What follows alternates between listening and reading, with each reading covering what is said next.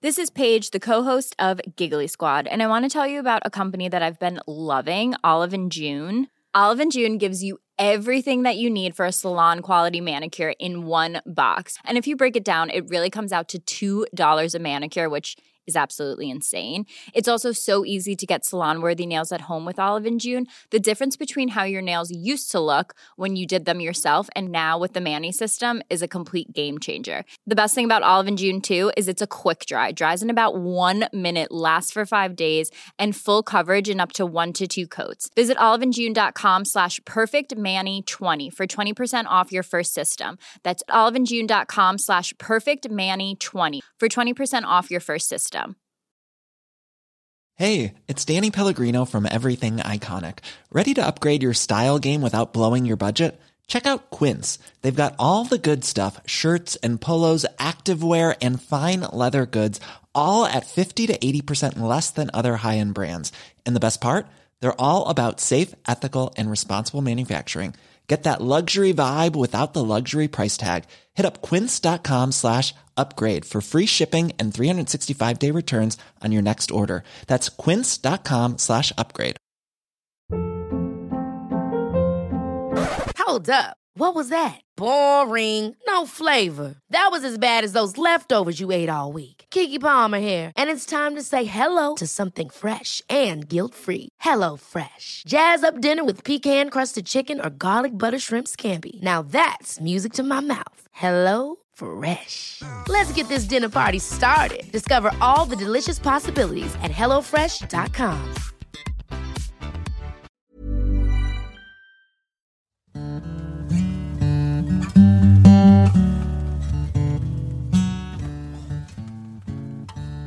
Sanna Dahlström. Ja, Maja Nilsson. Har du sett Aviciis dokumentär? Ja, jag såg den igår. Till slut så satte vi oss ner och såg den. Jag, John och våra 2 vänner. Ja, man fick ju notisen i fredags från Aftonbladet. Att Avicii hade gått bort. Alltså, det är så konstigt att någon man inte känner, man vet bara vem killen är. Och vilken musik han har gjort. Och man blir så berörd. Alltså jag kände, när jag hörde, när John skrek till mig bara, Sanna, har du sett vad som har hänt? Alltså jag fick ont i magen, som att det var någon jag verkligen kände. Jag med, och man skäms lite över det. Jag fattar vad du menar. Och sen, för mig var det samma sak. Det var så otroligt sjukt. Och på en gång så bara gick man in och googlade och sökte och sådär. Och då pratade jag med min kusin. Och hon var så här, men det känns ännu tuffare när man har sett hans dokumentär. Och det hade inte jag gjort då. Så jag gick in på en gång på SVT Play och tittade på hans dokumentär. Och alltså jag vet inte senast jag blev så här berörd av någonting. Alltså vi satt i soffan, jag, John och våra vänner. Alla vi 4, vi satt och skrek så många gånger för att vi blev så jävla förbannade. Man blir så förbannad och så ledsen. Och det är som du säger, man känner ju inte honom, men jag vet inte ens egentligen vad jag ska säga. För att man blir så, jag vet inte vad jag ska säga för att få rätt ord på det här. Men någonting som jag känner är så här, vi bestämde oss för att prata om det här idag. Just för att man ska inte ursäkta att man blir berörd av någonting. Och alla blir berörda av olika saker och anledningar.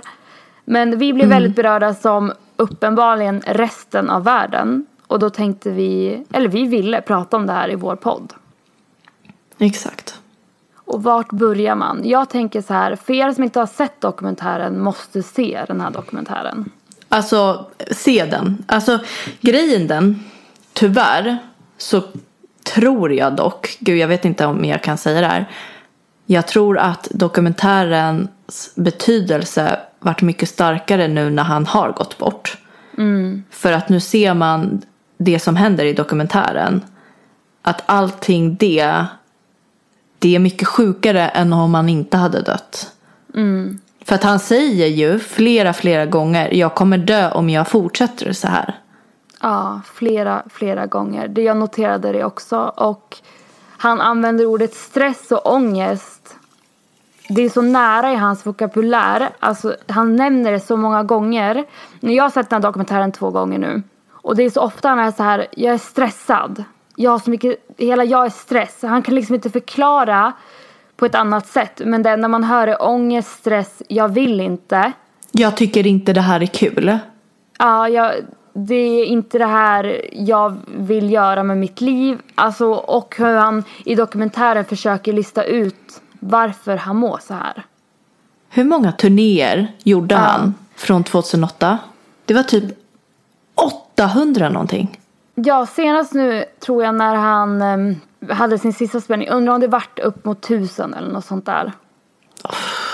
Och den här bara tickar på under dokumentärens gång. Och man förstår inte hur... Dels förstår man inte hur en vanlig människa klarar av det överhuvudtaget.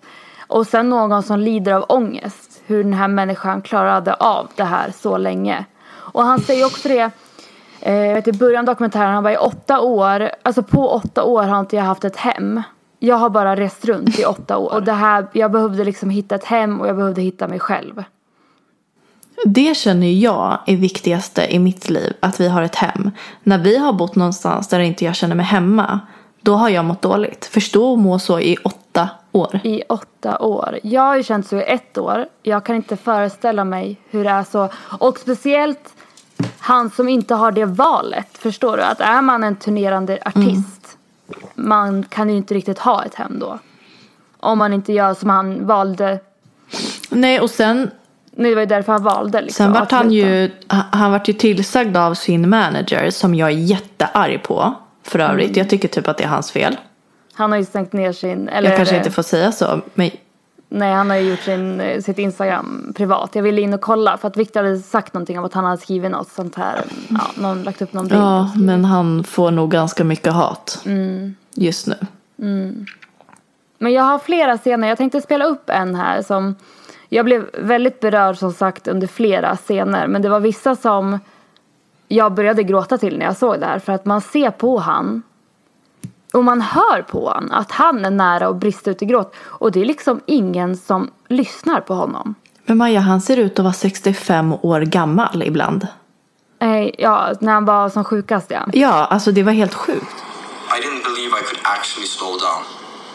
I didn't believe that I could tour any differently than this. I also looked around and I saw everyone else doing what I was doing, and they were doing fine. You know, seemingly. I can't read minds, but they looked like they were doing fine. Then I started to feel... I started to feel crazy in a sense. Everything on the checklist is there, so I should be happy.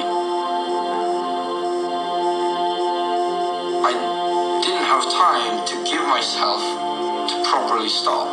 What I should have done, obviously, is to fucking stop. Take 4 months, 5 months, half a year. Recover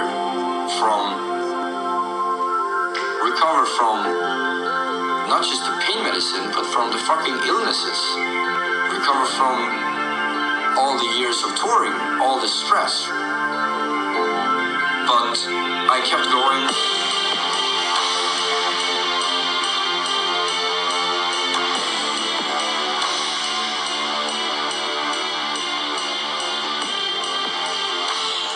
Och strax efter det här, då sitter de på ett hotell i Vegas. Och någonting jag slogs av den här dokumentären och av Tim är ju hur han förklarar stress. Eller hur han gör det så okomplicerat med ångest. Han sitter där alltså med, jag antar hans vänner, och säger bara så här: jag kan inte göra det här. Alltså, och det slog mig hur de här personerna förmodligen inte lider, eller någon som har lidit av ångest eller någonting liknande. För att jag ser på hela han. Jag började gråta när jag såg det. För det var så här, han bara, jag vill inte. Och det finns ingen bättre förklaring på ångest. Förstår du? Alltså jag förstår precis vad du menar. Ja, jag vill inte. Och han behövde förklaringar. Och folk försökte förklara för honom att det här kommer kosta pengar. Du kommer inte tjäna pengar. Du kommer få betala för allting du ställer in. Och han är så här, jag bryr mig inte. För att jag kan inte gå upp på den där scenen. Grejen är, jag som inte ens känner snubben kände honom. Jag hade aldrig suttit och tryckt på att då kommer inte du tjäna några mer pengar. Eller som hans manager säger också i ett av klippen, att han förstår inte att han gör så att folk inte kan tjäna pengar. Typ att han är egoistisk för att han vill sluta. Och det var då jag kände det är hans fel. Ja, den är så stark i så många scener. Också just det att person efter person är så här, förstår konsekvensen av det här. Och jag tror att han bara ville säga, förstår ni konsekvensen av att vad som kommer hända om jag går upp på scenen? Men man ser ju på han. Det är det. Alltså, hans vänner sitter och försöker övertala honom och göra någonting som han sitter och säger, jag vill inte göra. Han kanske säger det 5 gånger. Till slut så vågar han ju inte säga nej. För att folk övertalar ju honom ändå fast han inte vill. Och du, på tal om det, här är den starkaste jag tycker. Då sitter de i hans hus i LA. Han ska skicka ut ett pressmeddelande om att han ska sluta turnera efter det här året. Han sitter med sina kompisar och läser upp det här meddelandet. Och reaktionerna, det är ingen som är så här, gud vad bra. Nu lägger vi ner datorn och sätter på en film.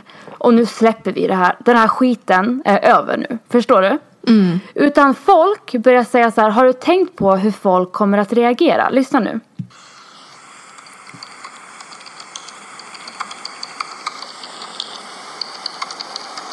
Thank you to all artists who've helped me develop musically and personally. Thank you, Sammy Badgerline, for all your personal support, talks, and helping me growing up. I have a weird feeling I would be dead if it weren't for you, and I've always loved and support you. Och det finns en stor risk att folk kommer snacka skit om det. Det är awesome. Varför det? Ska vi snacka skit om det? Ja, men de vet inte vad hans problem är och sånt där. Ja, men det är det jag menar. Jag behöver inte trycka under det. Det är det jag har haft problem med. Det jag menar är ju snarare medicin. Being a part of the team since day one.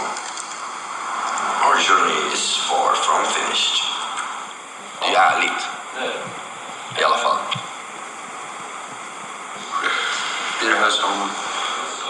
Kan du skicka iväg där, honom? Jag skulle jättegärna att vi bara skickar ut det här så snart som möjligt. Men har du bråttom med att publicera det? Eller? Jag vet inte om jag har det. Du har inte? Jag har det. Har du det? Men varför? För att min kropp säger åt mig att jag har det. Det är det här som är grejen. Jag känner det här nu. Det du sa nu också. Det är samma sak jag har fått höra hela tiden. Vilket är... Lugna ner dig, det är ingen stress. Nej, men alltså... Jo, men du förstår vad jag menar. Om man tar bort det fina, det är det man säger. Grejen med ett sånt uttryck är att det är så svårt att förklara för mig att stressen är mitt liv. I och med att det är en stark stress så är det bara så här. Ja, Tim, det har redan tagit för lång tid. 8 år, det är ingen väntan med. Det är bara att se till att det här blir ut. För att du kommer inte kunna slappna av förrän det är klart. Det är så, det är det min kropp säger till mig. Och har sagt till mig typ 8 år. Det är därför jag gärna uppskattar om vi kan försöka få ut det som mig.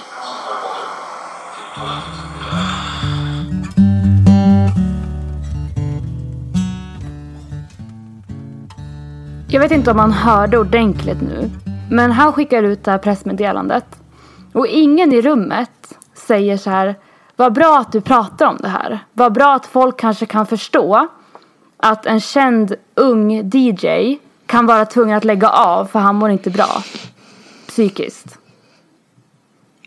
Första reaktionen är, du vet om att folk kommer snacka skit nu va? Och han är så här, jag bryr mig inte. Då får de göra det. Ja, men alltså att man ens... Det där är ju mer ångestframkallande om någon säger till en. Jag kan inte förstå hur det kan gå till så här, Sanna. Jag, alltså också med min ångest. Alltså jag kan inte förstå. Tänk om jag hade ringt dig och sagt något sånt här. Jag ska lägga av med allt. Alla mina sociala medier. Jag mår inte bra av det. Och du är så här... Du vet om att folk kommer snacka nu va, Maja? Men det är helt sjukt. När du säger det där och jämför det så, då blir det ju mer svart på vitt. Det är enklare för mig att relatera då. Och sen tycker jag det är någonting så klockrent i hur han beskriver. De är så här, det är ingen stress, vi ska skicka ut det här. Och han är så här, jag vill bara ha det gjort igår. Skicka ut det. Alltså, och de är så här, ta det lite lugnt, sup på karamellen. Också vet när de är i Vegas, det jag pratade om innan. De är så här, du behöver inte bestämma något idag. Och han är så här, jag vill bestämma något idag. Jag måste bestämma någonting idag. Men han har känt så här i 8 år. Lägg av nu. Vad händer? Men det är så här också så här, vad är det för vänner? Är det några vänner han har haft sedan dag 1? Jag vet inte. Eller vad tror du? Jag tror också när jag såg på att jag tror att har man inte ångest eller har levt med någon eller kan relatera till det, då reagerar man så här. För att det är ju det vanligaste. Det vanligaste är ju så här, ryck upp dig. Så svårt är det inte. Gå upp på en scen, spela låtar i 1 timme. Du får så här mycket pengar. Vi får så här mycket pengar. Nej, exakt. De som inte har ångest, de kan inte förstå. Nej. Jag har ju ingen ångest. Nej. Men jag förstår för att jag har levt nära dig nu i 3 år ungefär. Och jag kunde se så mycket likheter på er. För att minns du när han sitter och äter, minns du när hans säkerhetsvakt kommer med mat till honom när han sitter och jobbar med datan och musik och ger en tallrik mat och så står det typ så här, men 8 timmar senare eller någonting, då kommer han med en ny tallrik och då har han inte rört maten och han bara, Tim, du måste få i dig någonting att äta. Och det enda Tim vill ju göra, han vill ju göra klart där för att han ville att det skulle bli perfekt. Så att han måste ju ha varit, det är mer än ångest. Han är ju perfektionist och det är så här, massa sådana saker. Absolut. Och gud att du sa det, jag fick gåshud nu. För att exakt så. Och han var så här, han säger också det, jag är skitstressad, jag vill bara få det klart. Jag måste bara få det klart nu. Och också många artister som är med i den här dokumentären säger det att när man har släppt en stor hit, pressen att göra ännu fler stora hits är ju enorm. Och det krävs någon viss typ av person att klara av det. Alltså han slog igenom när han var liksom 19-20 år. Det är sjukligt. Och jag bara ser så mycket i honom. Jag vet inte, det är så fruktansvärt bara. Och i hela dokumentären ser man, han pratar så mycket om psyket. Han har liksom läst böcker. Hur han verkligen försöker att rädda sig själv det här sista åren när han slutar turnera. Han gör ju någonting, han gör ju aktiva val. Men som han säger, han gjorde ju inte nog då. Alltså jag vet inte om det liksom var för Men jag sent. tror att alltså, just en sån här grej, det krävs ju att vara runt bra människor som kan hjälpa en. För jag menar, han var på sjukhuset. Vad fick han för hjälp där? Nej. Han fick ju bara massa mediciner. Alltså, som knappt hjälpte honom, som typ gjorde det värre. Han bara, jag får ju mer ångest när jag tar de här medicinerna. Vilket gör att jag får ännu ondare i magen och mår sämre. Och det är ingen av hans, alltså du vet också så här, samma dag han hamnar på sjukhus, då har han ju egentligen en konsert. Och de är så här, först säger sjuksköterskorna att han inte får och att han inte ska göra konserten. Men sen har ju någon förmodligen övertalat sjuksköterskorna att ändra på sig och ge han smärtstillande istället för att han ska kunna göra den. Nej, och de pratar om vad är mest fattar ju vad jag menar, det är helt sjukt. Eller är det ultrakonserten? Vilket ska vi, än att bara, om någon bara där, bara nu ställer vi in allt för att du kan inte gå.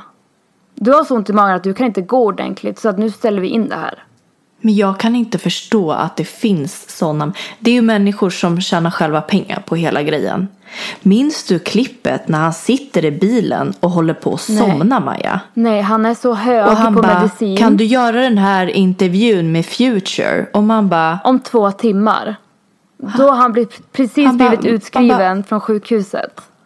Och han sitter där och håller på att somna. Och man bara, hur vågar han? Alltså, hade jag jobbat med en människa, hade du och jag jobbat ihop och du hade suttit, jag hade inte ens vågat fråga dig. Även om Future hade varit på mig som fan, jag hade inte vågat. Jag hade sagt, jag har frågat, han sa nej.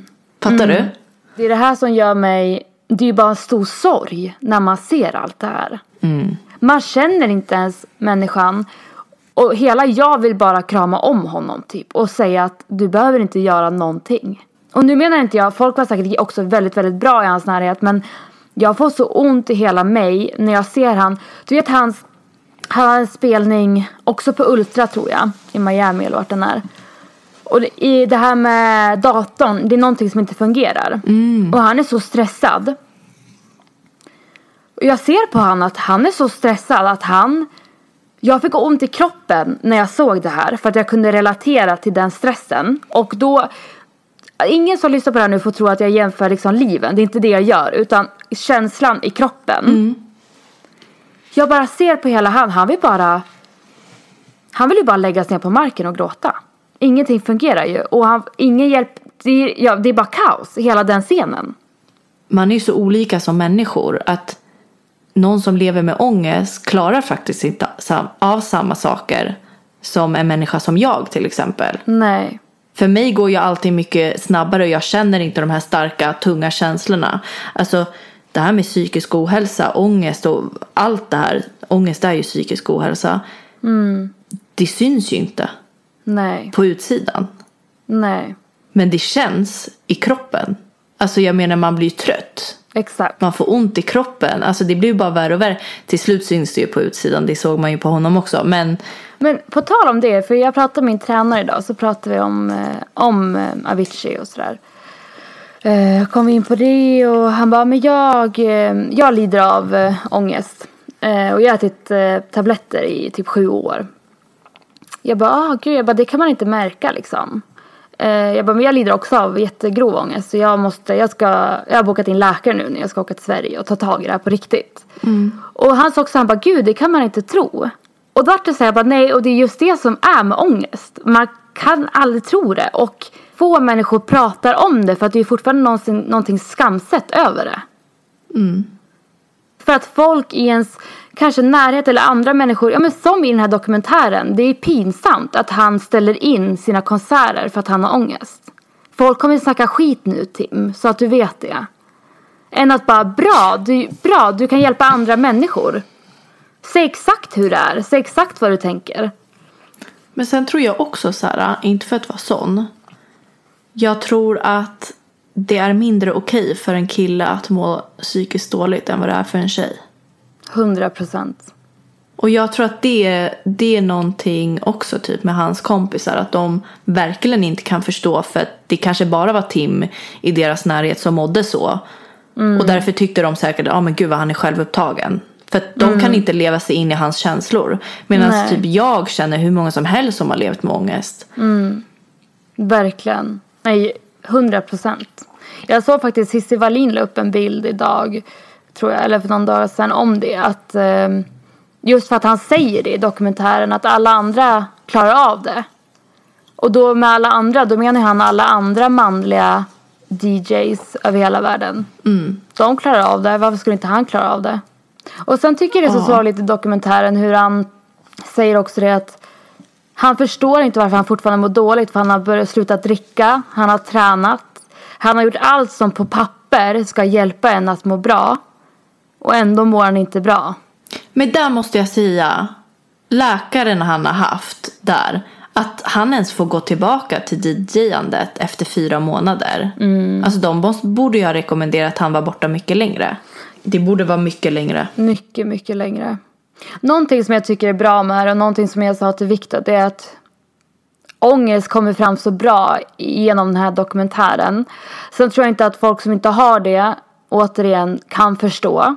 Jag förstår att det kan vara en sjukdom som man kan förminska lätt för att den är så komplicerad och komplex. Så man förstår ju inte hur det är, vad händer i hjärnan liksom när man har ångest.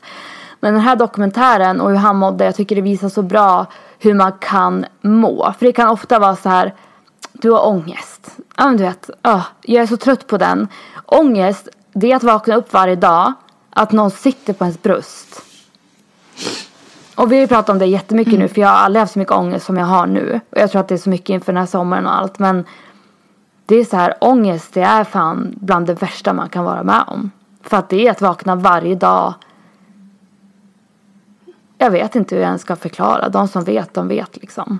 Men jag kan säga, som vi har pratat tidigare om, jag kan ha vardagsångest. Och bara när jag har ångest någon gång, jag mår jätte dåligt.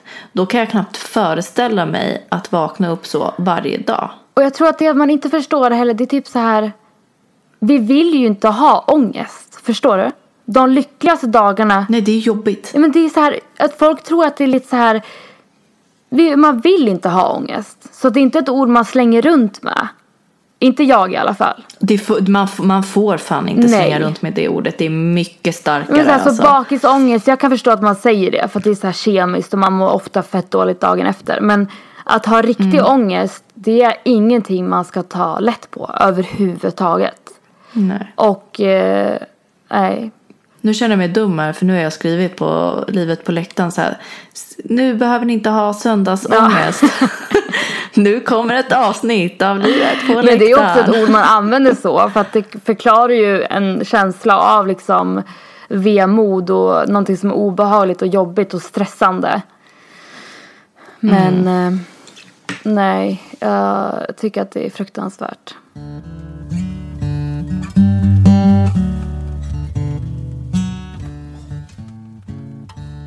Det är som jag sa till dig, jag kom hem från Barcelona igår.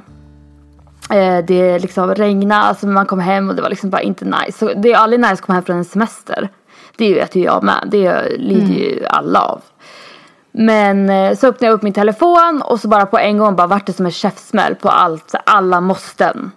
Och ett måste för en normal person, eller en normal, det var fel uttryckt, men en person som inte har ångest. Det blir så här bara, jag måste göra det sen.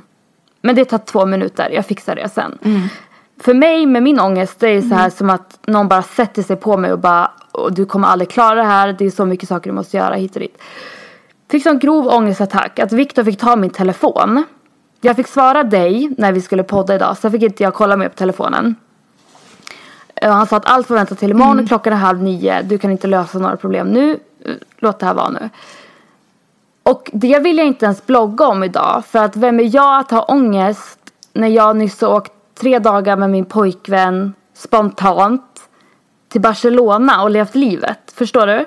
Och jag ska vara glad att vi ens har möjligheten att göra det, att kunna boka en biljett dagen innan, att kunna...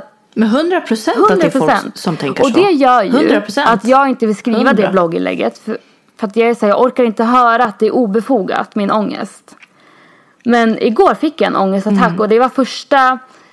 Jag tror att jag har blivit mer kompis med ångest de senaste månaderna, för jag har insett att jag verkligen har ångest och att det är någonting jag måste ta tag i för att kunna leva ett bra, normalt liv. Och så igår, det var så här, nu fick jag en ångestattack och det har jag inte velat använda innan för att det låter så extremt. Men hade man filmat mig igår i soffan, hade vilken läkare som helst sagt, du fick en ångestattack för 1 timme sedan. Så att du vet det. Jo, men, och tänk då om det inte hade varit så här. Nu vågar jag prata om det så här i podden. Jag skulle nog våga skriva om det. Men just nu känner jag mig inte så stabilt stark i huvudet att jag kan skriva om det. För jag orkar inte få en elak kommentar ens om det här. För att jag skäms och tycker det redan att det är lite jobbigt med min ångest. Förstår du? Ja, för Jon överhörde ju vårat samtal i morse. Och sen när vi la på... Nej, han kom tillbaka från att lämna Nelly på dagis. Och han sa det, jag tycker så jäkla synd om Maja att hon känner så här. För så här ska man inte känna. Och det var tycker jag så bra beskrivet. Så här ska man inte känna. Och det är senaste månaderna jag har förstått att det inte är så här man ska må. Jag tror att alla lever med lite... Man är orolig, man kan vara stressad. Men det jag känner, det är inte en normal stress. Nej. Och jag kan ha skojat bort det och varit så här. Men det jag har, det är ju någonting, ett problem jag måste... Jag vet inte om jag ska börja få medicin, verkligen gå till psykolog eller någonting. Jag vet att jag måste lösa det. Det går ut över mig och Victor. Inte för att han har sagt det, men jag märker ju att det är jobbigt att leva med någon så som här, är så här. Att vara anhörig till någon med psykisk ohälsa, det är fruktansvärt jobbigt. Faktiskt. Exakt. Det tär på vilken relation som helst. Sen att man kan vara stark ändå, det är inga konstigheter. Nej, jag menar, jag levde ju med min bror som, eller har haft det hela, så länge jag kan minnas. Och det var ju nästan jobbigare för att då känner man sig så hjälplös. Eller så, man kan inte hjälpa till liksom, på något sätt. Man kan ju inte det. Har man liksom ont i huvudet, då kan man hjälpa till med att hämta vatten eller så här, men att ha ont i hjärtat varje dag, det är inget, finns ju inget. Victor kan inte hjälpa mig med det. Det är ju bara jag. Och jag vet liksom inte hur man ska göra för att normalisera det. Jag önskar att om 20 år när våra barn är vuxna liksom, att det är okej. Förstår du? Men jag tror att vad vi gör just nu, det är ju att vi försöker på vårt bästa sätt att normalisera det. Ja, exakt. Att jag menar att man pratar om det öppet, offentligt. Jag tror att det gör extremt mycket för andra människor. Alltså framförallt för dig som kan prata om det så här. Det är jätteimponerande. Det är inte många som... För att man skäms. För att man får inte ha psykisk ohälsa idag. Nej. Det är fortfarande pinsamt att vara sjuk. Det är det ju inte. Nej, exakt. Det är ju inte pinsamt. Det är jättevanligt. Jo, men det är det att ha cancer, det ligger ju ingen skam i det överhuvudtaget. Nej. Men att vara så psykiskt sjuk, att det också kan innebära liksom att folk tar livet av sig, och på det sättet, det är ju någonting man anser att man har kontroll över. Men man har lika lite kontroll över psykisk ohälsa som man har över cancer. Man kan ju inte vakna upp en dag och bara, idag ska jag må bra. Idag ska jag göra så här för att det ska bli bra. Men det är det jag tycker. Jag tycker att det är så fruktansvärt orättvist att det ska vara okej att få bra vård om man har brutit benet. Men att man inte ibland får tillräckligt bra vård när man har psykisk ohälsa. Att om man har psykisk ohälsa så kan man försöka kontakta vården och få hjälp. Men man får inte tid förrän om 2 månader. Nej. Men man låter inte någon med brutet ben gå med ett brutet ben på 2 månader utan att hjälpa den. Eller hur? Gud, nu blev jag lite ledsen. Du vet nu sist när jag var hemma. Åh gud. Men då försökte jag så här febrilt skaffa en tid hos psykologen. Jag tror att jag mejlade typ 15 personer typ en vecka innan. Och allt var ju fullt. De var ju så här, nej men du får boka in, jag kan någon gång i april typ. Och nu när du formulerar det så, att liksom det var så svårt att få en tid.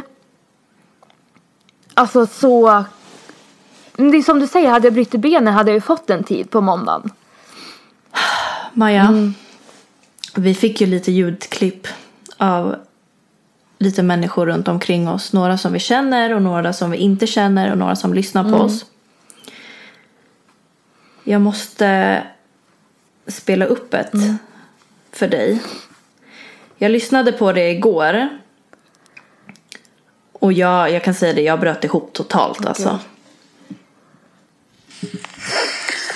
Inte nog med att jag har vanlig ångest, utan har jag sån här prestationsångest också inför det här. Jag tänkte prata om min egen psykiska ohälsa och bipolär sjukdom. Men jag insåg det att jag lever ju faktiskt, och det i sig är ju ett ganska bra betyg med tanke på omständigheterna som råder emellanåt. Men jag har en kompis, eller hade en kompis, har en kompis som sökte hjälp på PIVA, eller psykintensiven, för ett år sedan ungefär en fredag. För att han inte orkade leva längre. Han blev ombedd att åka hem och vila lite och återkomma på måndag ifall det inte blev bättre. Han återkom inte på måndag. Och det är väl det här som är problemet. Att när en människa väl tar sig orken att åka och söka hjälp, så är det sista man gör innan man tar livet av sig. Alltså att komma tillbaka på måndagen funkar om man har ont i en axel eller har ramlat och bitit sig själv eller har nageltrång liksom. Men här det funkar inte här. Han åkte hem och satte ett gevär i halsen och sköt. Och jag tror det är väl det här, jag vet inte vad fan jag ska säga mer egentligen. Han lever inte. Och jag tror att han hade gjort det ifall han hade fått hjälp. Men att bli nekad liksom, så då jag förstår honom. Det var inget alternativ att åka hem och lägga sig och vänta i 3 dygn på att det ska bli måndag liksom. För vem vet, han kanske inte hade fått hjälp på måndagen heller. Hur länge skulle han vänta då? Tid. Det är inget man har när man inte vill något annat än att dö.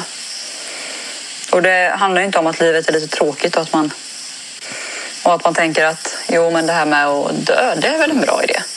Utan det handlar om att det är den enda utvägen. Och jag hatar dem för det.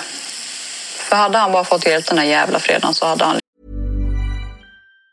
Planning for your next trip? Elevate your travel style with Quince. Quince has all the jet-setting essentials you'll want for your next getaway. Like European linen, premium luggage options, buttery soft Italian leather bags, and so much more. And it's all priced at 50 to 80% less than similar brands. Plus, Quince only works with factories that use safe and ethical manufacturing practices. Pack your bags with high-quality essentials you'll be wearing for vacations to come with Quince. Go to quince.com/trip for free shipping and 365-day returns. This is Paige, the co-host of Giggly Squad, and I want to tell you about a company that I've been loving, Olive & June. Olive & June gives you everything that you need for a salon-quality manicure in one box. And if you break it down, it really comes out to $2 a manicure, which is absolutely insane. It's also so easy to get salon-worthy nails at home with Olive & June. The difference between how your nails used to look when you did them yourself and now with the Mani system is a complete game changer. The best thing about Olive & June, too, is it's a quick dry. Dries in about 1 minute, lasts for 5 days, and full coverage in up to 1 to 2 coats. Visit oliveandjune.com/perfectmani20 for 20% off your first system. That's oliveandjune.com/perfectmani20 for 20% off your first system. Millions of people have lost weight with personalized plans from Noom. Like Evan, who can't stand salads and still lost 50 pounds. Salads generally for most people are the easy button, right? For me, that wasn't an option. I never really was a salad guy. That's just not who I am. But Noom worked for me. Get your personalized plan today at Noom.com. Real Noom user compensated to provide their story. In 4 weeks, the typical Noom user can expect to lose 1 to 2 pounds per week. Individual results may vary.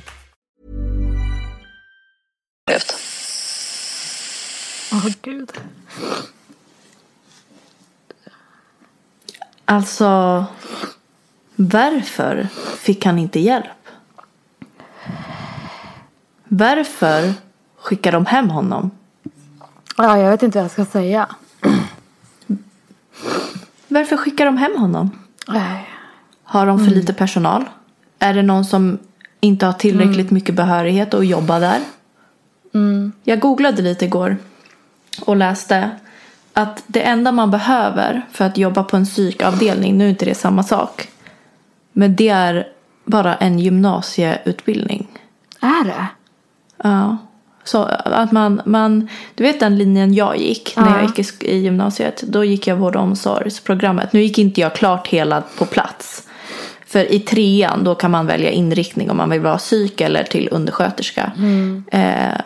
Och då pluggar man alltså i 1 år ish med psyk. Och jag tror att man är på praktik i typ 5 veckor eller något. Och sen får man jobba på psykvården. Men gud, jag hade ingen aning om det. Det är det sjukaste jag har hört. Jag vet inte ens vad jag ska säga. För att hon som skickar in det där, hon är bara en av hur många som helst. Ja, jag frågade en tjej som har mejlat oss när vi hade skrivit om psykisk ohälsa, när vi hade pratat om psykisk ohälsa sist. I och för sig ganska länge sedan, typ vårt 8:e avsnitt. Och det är en av hur många som helst. Och det är helt sjukt. Men så googlade jag också så här, vad är det för krav på en psykskötare? Då kom jag in på så här Flashback. Visst att Flashback ska man inte tro på. Men vem som helst kan ju gå in och skriva. Och då är det någon som vill jobba på psyk som har skrivit där typ så här vilka önskemål har de om jag ska på intervju, vad ska jag säga, vad ska jag ha för behörighet, vad är det för krav på mig liksom. Alltså det var hur många som helst som uppenbarligen jobbade på psykvården eller hade jobbat på psykvården. De skrev typ så här: om du inte har emot ett väldigt långtråkigt fikajobb, sluta. Då kan du jobba här typ. Jag blev så himla berörd av det. För att min mamma har ju varit inlagd väldigt många gånger under alla mina år. Nu senaste 3 åren, peppar ta i trä. Så har hon har varit sitt friskaste jag på hur länge som helst. Men varje gång jag har varit där, då har de ofta suttit i fikarum. Jag har inte sett någon som gör det här lilla extra. sitter ute, umgås med patienterna, försöker måla. Alltså du vet, jag sådana. Varför gör de inte sånt? Men för där har ju du och jag så otroligt olika upplevelser. Och jag ska faktiskt bjuda in min mamma i ett senare avsnitt där vi ska prata mer om hur det har gått för min bror, hur det var för honom i Västerås. Men där har ju vi, som jag uppfattat det väldigt, jag bodde i Oslo när han blev så sjukast, men jag vet att genom alla år det har varit så här: nu ska jag till Spindeln och vi ska kolla på Sverige-matchen. Och då får de liksom så här snacks. Och, alltså, som jag upplevt det har han fått väldigt bra hjälp och haft väldigt, väldigt bra personal där han har bott. Men har han bott på någon slags hem då? Eller har han varit på en psykavdelning? Ja, men då är det därför nog vi anser som en skillnad. Han var ju på psykavdelningen i början. Men nu när han har börjat bli friskare. Han flyttade bara från det här hemmet för ett halvår sedan. Men då är det den skillnaden. Jag syftar på avdelningarna. Ja. Min mamma har aldrig varit på en sånt där hem. Så att... Alltså det enda jag kan säga, för jag vill inte säga för mycket nu för att jag vet att min bror och min mamma är väldigt nöjda med allting. Men jag kommer ihåg bara den sjukaste upplevelsen jag har. Det var när Albin var inlagd första gången. Han hade liksom, när han hade riktig liksom psykos. Han var helt borta. Och då kommer jag ihåg första gången jag skulle hälsa på honom. Sen, han har varit sjuk i någon vecka. Går dit. Och då öppnar de dörren. Då är det så här, Albin har tyvärr avvikit. Jag bara, vad menar du? Vi förstod ingenting. Nej, han har rymt. Och vi bara, men är någon som letar efter honom? Nej. Då har han alltså gjort en gång ut från där de får röka. Och sprungit ut i skogen. Och klätt av sig naken. Och sen hittar min pappa honom i en bensinmack. Det är liksom det minnet jag har från den avdelningen. Att det var så här, han har avvikit. Vi vet inte vart han är. Men ringde de er då? Nej, utan vi skulle komma och hälsa på. Så att vi får ju ringa polisen och vi får springa runt i skogen. Och ringa liksom min moster och... Det här, Maja, det här är det absolut största problemet som finns. Hur kan man inte ha kontakt? Nej, det är det sjukaste jag varit med. Nej, för jag tänkte så här, jag förstod ju inte termerna. Så jag bara, avvikit, vad kan det betyda? Att han liksom har blivit flyttad eller... Han var ju så sjuk att han visste ju inte ens vad han hette liksom. Det enda han visste det var att det var personer som letade efter honom för att de skulle mörda honom. Ja, för det var det hans huvud sa till han liksom. Ja, så det är det enda. Det kommer jag ihåg att efter det då fick jag också så här, vad är det här? Hur kan det här gå till? Hur kan det vara så här? Och du vet hur många gånger han rymde från psyket? Nej. Jag tror det var 4-5 gånger han rymde. Och sen också så här sjuka grejer kommer jag nu när du säger det. Han såg ju, de hade ju en rutin också. Jag undrar om det också var att de hade fikapaus. Så han mätte ut då på något vis hur man ställde upp dörrarna från, de hade ett rum de kunde ringa från. Det var en så här, du vet, telefon, alltså en telefon satt fast i väggen. Så han hade räknat ut under någon dag där hur man ställer upp dörrarna. Då ser man inte in från fikarummet in till där man gör samtal. Så då hade han ställt upp dörrarna och sen försökte han ta livet av sig med den här sladden. Han försökte hänga sig med telefonsladden. Så de hittade honom hängandes med så här helt blå runt hela halsen. Så nu när du säger det så kommer jag ju på att det hände ju så här sjuka saker.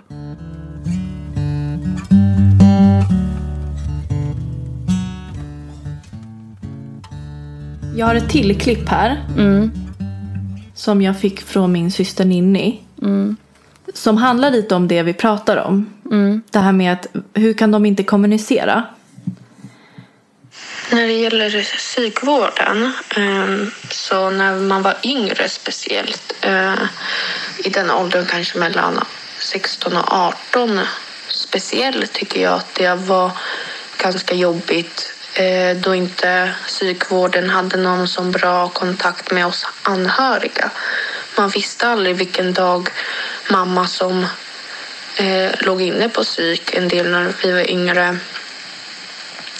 Vilka dagar hon kunde vara arg och ibland aggressiv.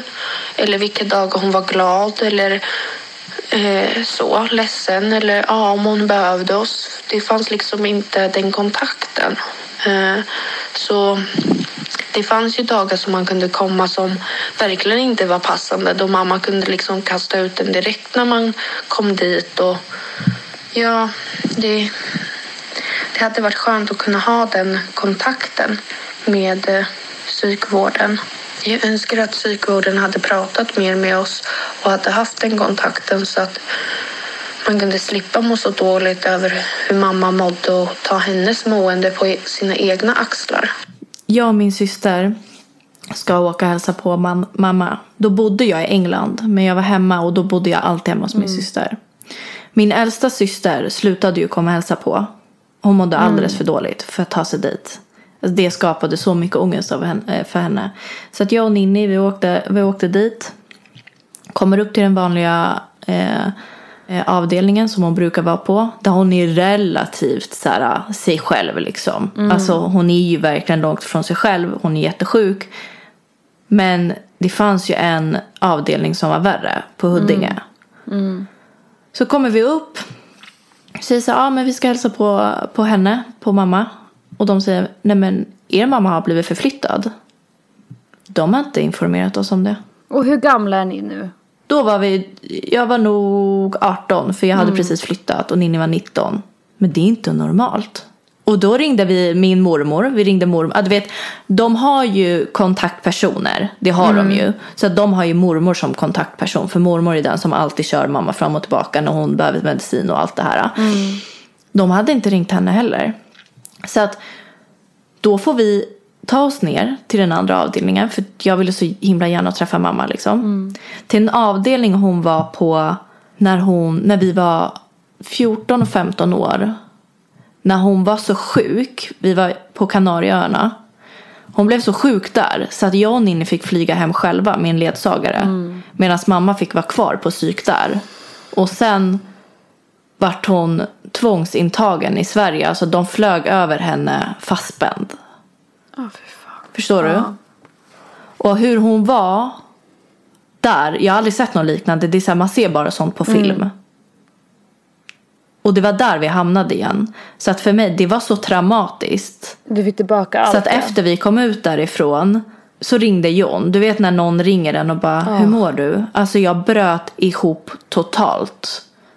Och det är så här, varför måste jag bli så påverkad för att de inte sköter sitt jobb? Hade de sagt till oss, hört av sig och sagt, nej hon är på den avdelningen. Jag hade förmodligen inte åkt dit. Exakt. För att det väckte minnen i mig som jag inte ville ha. Alltså överhuvudtaget framför mig. Det är som att någon skulle åka till ett sjukhus och helt plötsligt komma och ska hälsa på någon återigen som är cancersjuk. Och så skulle de säga, men hon har blivit förflyttad till hospice. Det är ju där man oftast lever sin sista tid. Ja. Så går det ju inte till. Man blir ju alltid informerad. Det är så jäkla sjukt. Det liksom får inte gå till så. Överhuvudtaget. Men alltså, hur kan inte de ha fixat kontaktperson till oss? Vi har sett det här sedan vi var 14-15 år. Vi fejkade ju min ålder för att jag skulle komma in första gången. Och det är inte svårt för dem att ta reda på att jag egentligen var för liten. Nej, verkligen inte. Det är bara att kolla i mammas uppgifter och se att hon har 3 döttrar liksom. Och vilket år vi är födda. Det är liksom på en sån avdelning där cigarettändaren sitter fastlåst i väggen och de har ett rökrum där alla sitter och röker hela tiden och alla har, du vet, ena sitter med armarna runt knäna och kramar dem för att hon är så borta. Och så trycks det in massa mediciner i de här människorna så att de blir inte bättre, de blir typ värre. Men för det kommer jag ihåg. Jag hade sån tur för jag hade med min mamma då. Men jag kan inte förstå. För jag kommer också då när vi hade hittat Albin. Och undrar om det här var en dag senare. Ja, för då var det nog bara, vi fick bara lägga han i hans säng och sådär. Men det här var en dag senare. Då kom jag också in i en så här stor, liksom typ konferenssal. Och han satt längst bort på bordet. Då vägde han nog 50 kilo. Han var helt blå runt halsen. För han hade försökt ta liv av sig flera gånger. Och så tittar han bara ut i intet. Och jag var så chockad för att det är som du säger, det är som man ser på film. Ingen hade förklarat att det här är vad som händer. Alltså han har psykos så här. Utan det var så här, min bror har dött. Min storebror är död. Och här sitter hans kropp bara. Och bara stirrar på mig. Och då är jag så tacksam att jag ens hade min mamma. Jag kommer inte ihåg, jag har också förträngt väldigt mycket av det här. Men det är så här, jag tror inte att någon riktigt heller hade förberett mig hur det var liksom. Men jag kommer ihåg varenda detalj på den där avdelningen. För att det var så Man sjukt. kommer ju ihåg, jag kommer till och med ihåg vilken känsla jag hade när jag var 14 år och gick in där första gången. Precis.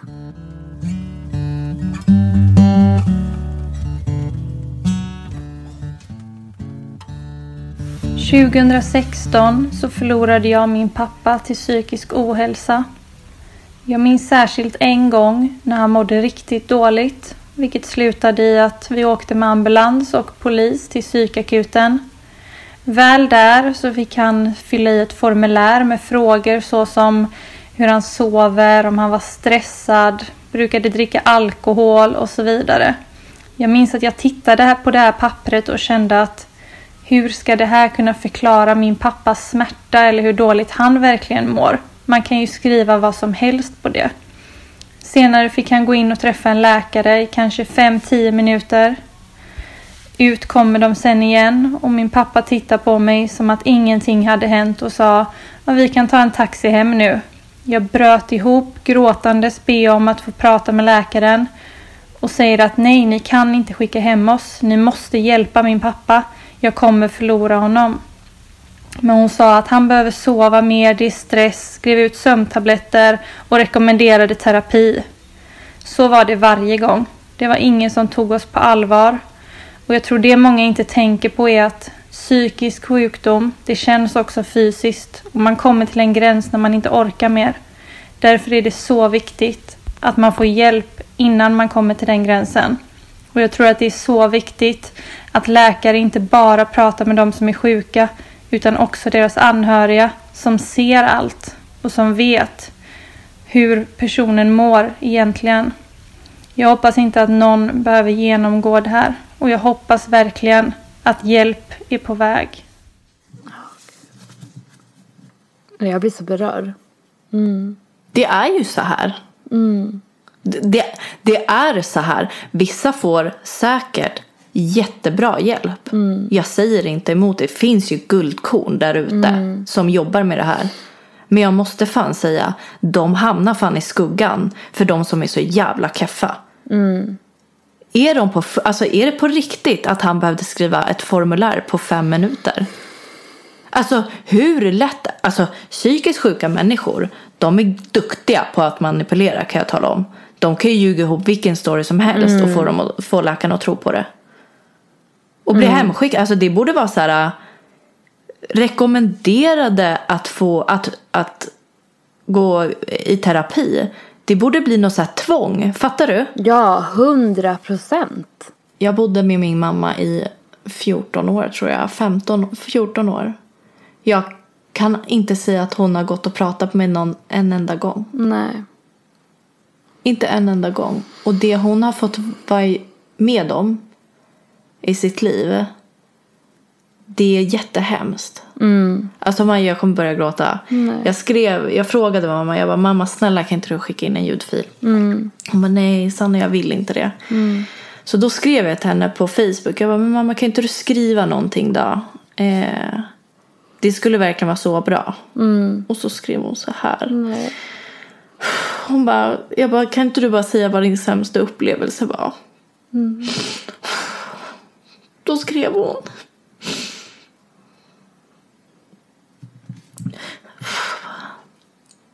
min sämsta upplevelse var när jag blev bältad och inte fick gå upp ur sängen. Jag fick bajsa och kissa på bänken. Efter en vecka fick jag bajsa i en hink. Jag fick inte gå ut ur rummet. Det var hemskt. Och visst att det här var typ kanske 20 år sedan. Jag vet inte vad man säger. Alltså jag blir så här, det är deras fel allting, förstår du? Åh gud, jag vet inte vad jag ska säga. Jag tappade av mig lite här. Jag bara, gud. Jag har en kompis som skickade en ljudfil till mig. Lite som man kan relatera till det här på ett sätt. Mitt första möte då med psykiatrin i Sverige var ju Sankt Görans akutmottagning i Stockholm.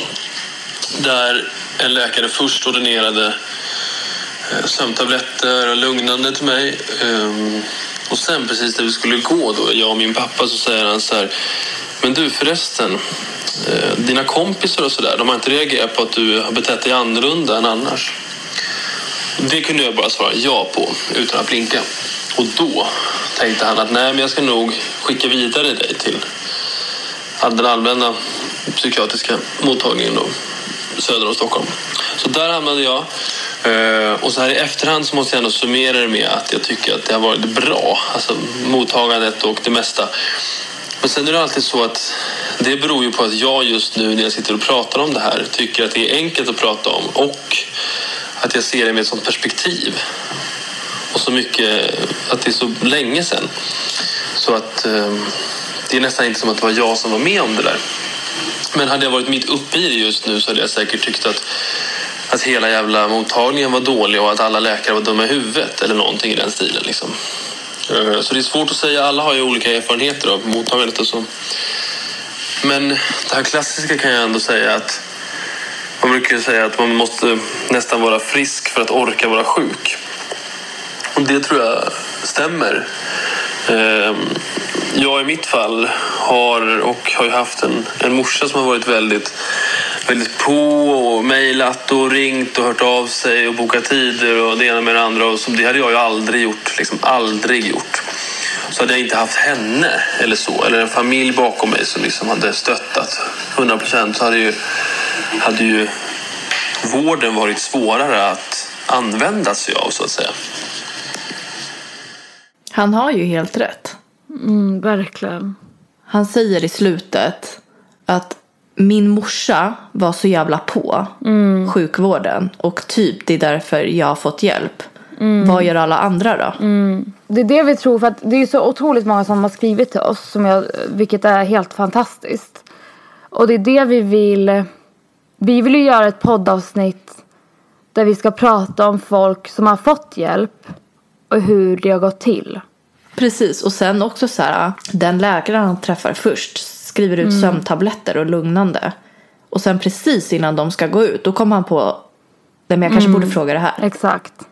Förstår du egentligen vilken tur han hade? Det hade kunnat gå riktigt illa annars. Ja, det är ju som jag vet också läkarna innan med Albin. De sa ju att han hörde ju bara röster för att han rökte på. Och för att han spelade tv-spel. Det var liksom deras svar. Det fanns inte någonting i dem som var så här: undrar om vi ska ta reda på om han har schizofreni. Det låter lite som det. Det var ingenting. Utan det var bara att han rökte på. Om han slutar röka på, då skulle det bli bra igen. Men det får mig att undra, har de en viss summa pengar som de får utnyttja på det här, att göra olika slags utredningar? För det var ju en utredning Albin behövde från första början. Det tror jag säkert. Jag tror, alltså allting grundar sig att det har varit så jävla tabu. När man har mått så här, man har inte tagit hjälp för att det är pinsamt. Och nu håller liksom världen på att förändras. Och det krävs mer vård nu för att fler människor vågar ta vård. Så tror jag att det är också. Det är ändå mer okej idag att prata om psykisk ohälsa än vad det var för 10 år sedan. Även fast det fortfarande är tabu. Exakt. Verkligen. Men jag tror att desto fler... Jag vet inte, men jag tror att saker håller på att förändras. Och det är nu det uppmärksammas hur jävla dåligt det är.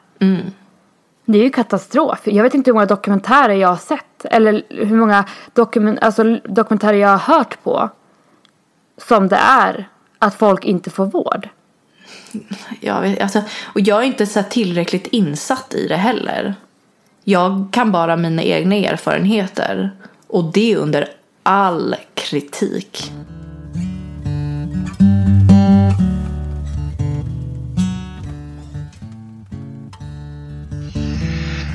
Hej!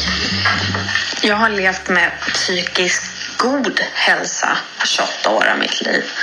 Men så plötsligt en dag så vaknade jag och hade drabbats av den här psykiska ohälsan som alla pratar om.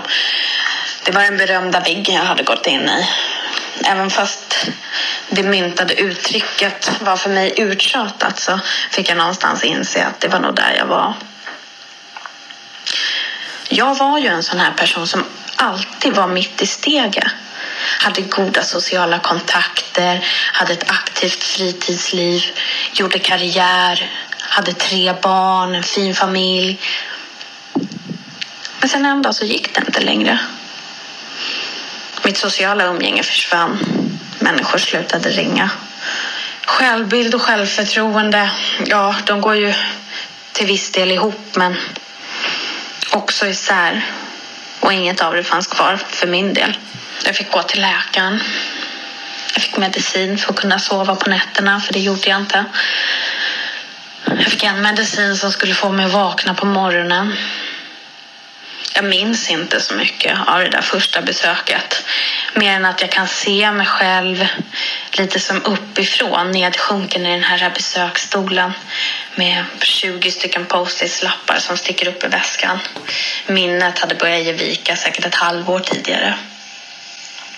Jag hade allt, men jag var aldrig nöjd. Och först i mitt liv så var det motiverande att känna det här att aldrig vara nöjd. För det gjorde att man var motiverad att jobba vidare. Men nu var det bara totalt dränerande. Långtidssjukskrivning följde med 3 månaders läkarbesök i stöten för ny sjukskrivning. Man frågade hur mår jag, hur går det i livet, vad orkar jag inte. Och så bokade man in en ny tid och sjukskrev mig ytterligare i 3 månader. Jag blev remitterad till stressbehandling och inget hjälpte. Jag var liksom fortfarande deprimerad och orkade inte ta tag i någonting av mitt liv. Och kände inte heller igen någonting i mitt liv. Jag måste ha en diagnos. Det här är inte normalt. Är jag bipolär? Kanske är det borderline? Eller är det inte en släng av ADHD? Jag ringer till min husläkare och hon säger till mig att hon kommer skicka en remiss till vuxenpsykiatrin i Stockholm. Det går några veckor och sen så dimper det ner ett brev i brevlådan med en kallelse till vuxenpsykiatrin då. Äntligen kan jag få svart på vitt vad det är för fel på mig. För jag är ju inte som alla andra. Jag är inte normal. Vi går in i ett litet, välinrätt psykologrum skulle jag nog säga. Och läkaren börjar intervjua mig.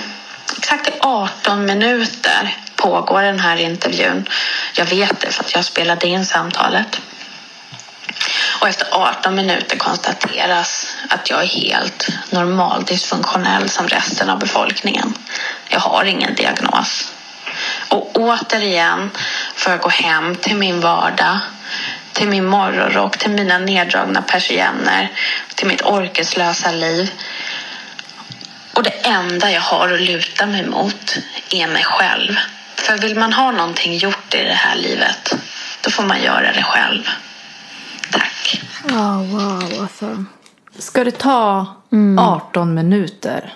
Jag tror att det är det där som många är så rädda för. Att man går heller inte dit. Hellre går man inte dit överhuvudtaget. Än att det där ska hända. Jag tycker typ alla stories som vi har fått in. Jag tycker alla har någon slags connection. Alla säger lite samma sak.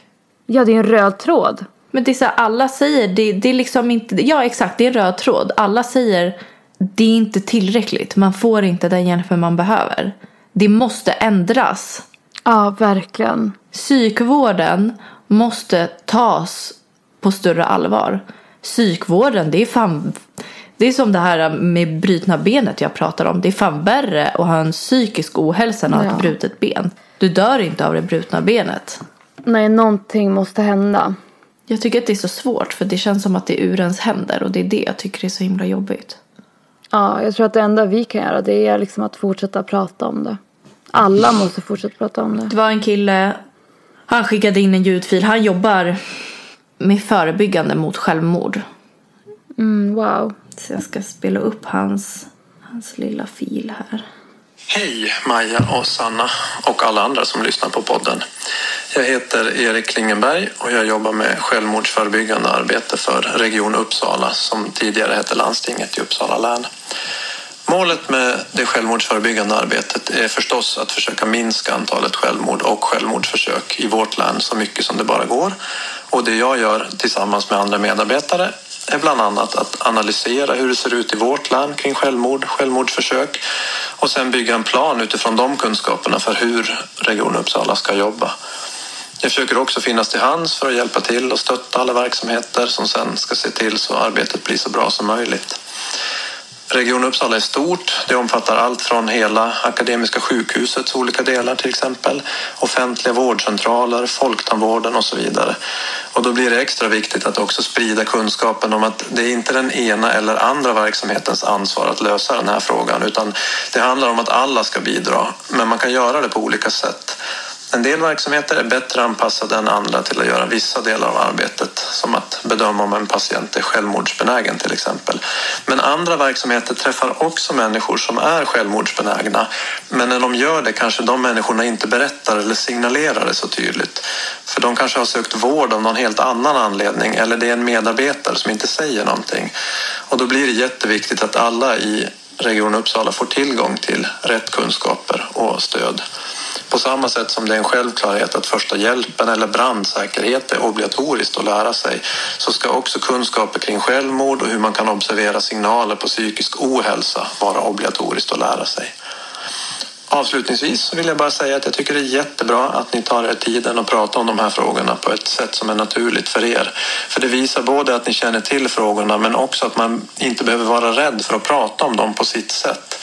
Jag är övertygad om att det hjälper andra människor som mår dåligt att våga prata om sin psykiska ohälsa och förhoppningsvis när det behövs söka och hitta bra hjälp. Och det är också självmordsförebyggande arbete. Så tack för det och tack för en bra podd. Wow. Erik rekommenderade oss att göra en sak som jag inte ens visste fanns. Det finns alltså en självmordslinje.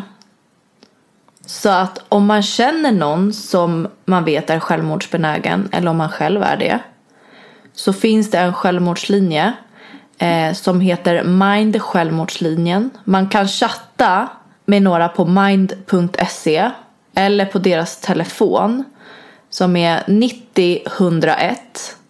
Och sen så finns det ett nummer här som är jourhavande medmänniska på telefonnumret 08 702 1680.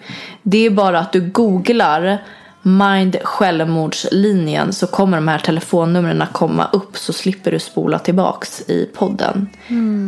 Det är jättebra att sånt här finns. Och tack Erik för att du är ett sånt där guldkorn. Fantastiskt. Och tack för att ni har orkat lyssna på oss idag. Ta hand om er där ute. Och vi lovar att prata om det här snart igen. Det har vi planerat. Ja. Tack för att ni lyssnade. Tack för att ni har lyssnat. Vi skiter i veckans fråga. Det blir lite för långt avsnitt. Det skiter vi. Hej då. Puss på er. Vi hörs nästa vecka. But now I'm running away, my dear, from myself and the truth I fear. My heart is beating, I can't see clear. How I'm wishing that you were here. But you said you follow me anyway. But your eyes tell me you won't be there. I gotta learn how to love without you. I gotta carry my cross without you. Stuck in a riddle and I'm just about to. We'll figure it out without you. And I'm done sitting home without you.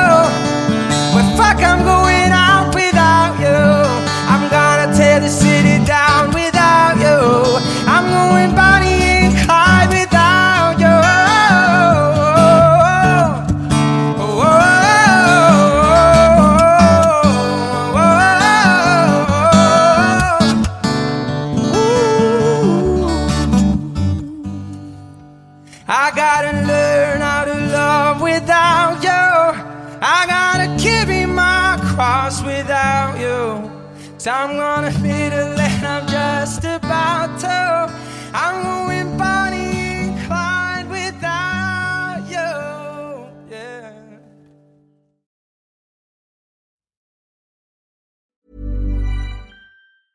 Step onto the legendary clay courts of Roland Garros, where the world's best players battle it out at the French Open for a chance to win a Grand Slam title. Tennis Channel Plus is your place to watch. Stream every court from your phone or smart TV live in HD. See the action unfold as legends fight for glory and new rivalries emerge. Daily live coverage begins Monday, May 20th, with match replays on demand so you never miss a moment. From the first serve to the final point, Roland Garros promises unforgettable moments and new chapters in tennis history.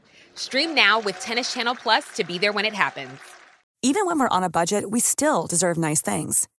Quince is a place to scoop up stunning high-end goods for 50 to 80% less than similar brands. They have buttery soft cashmere sweaters starting at $50, luxurious Italian leather bags, and so much more. Plus, Quince only works with factories that use safe, ethical, and responsible manufacturing. Get the high-end goods you'll love without the high price tag with Quince. Go to quince.com/style for free shipping and 365-day returns.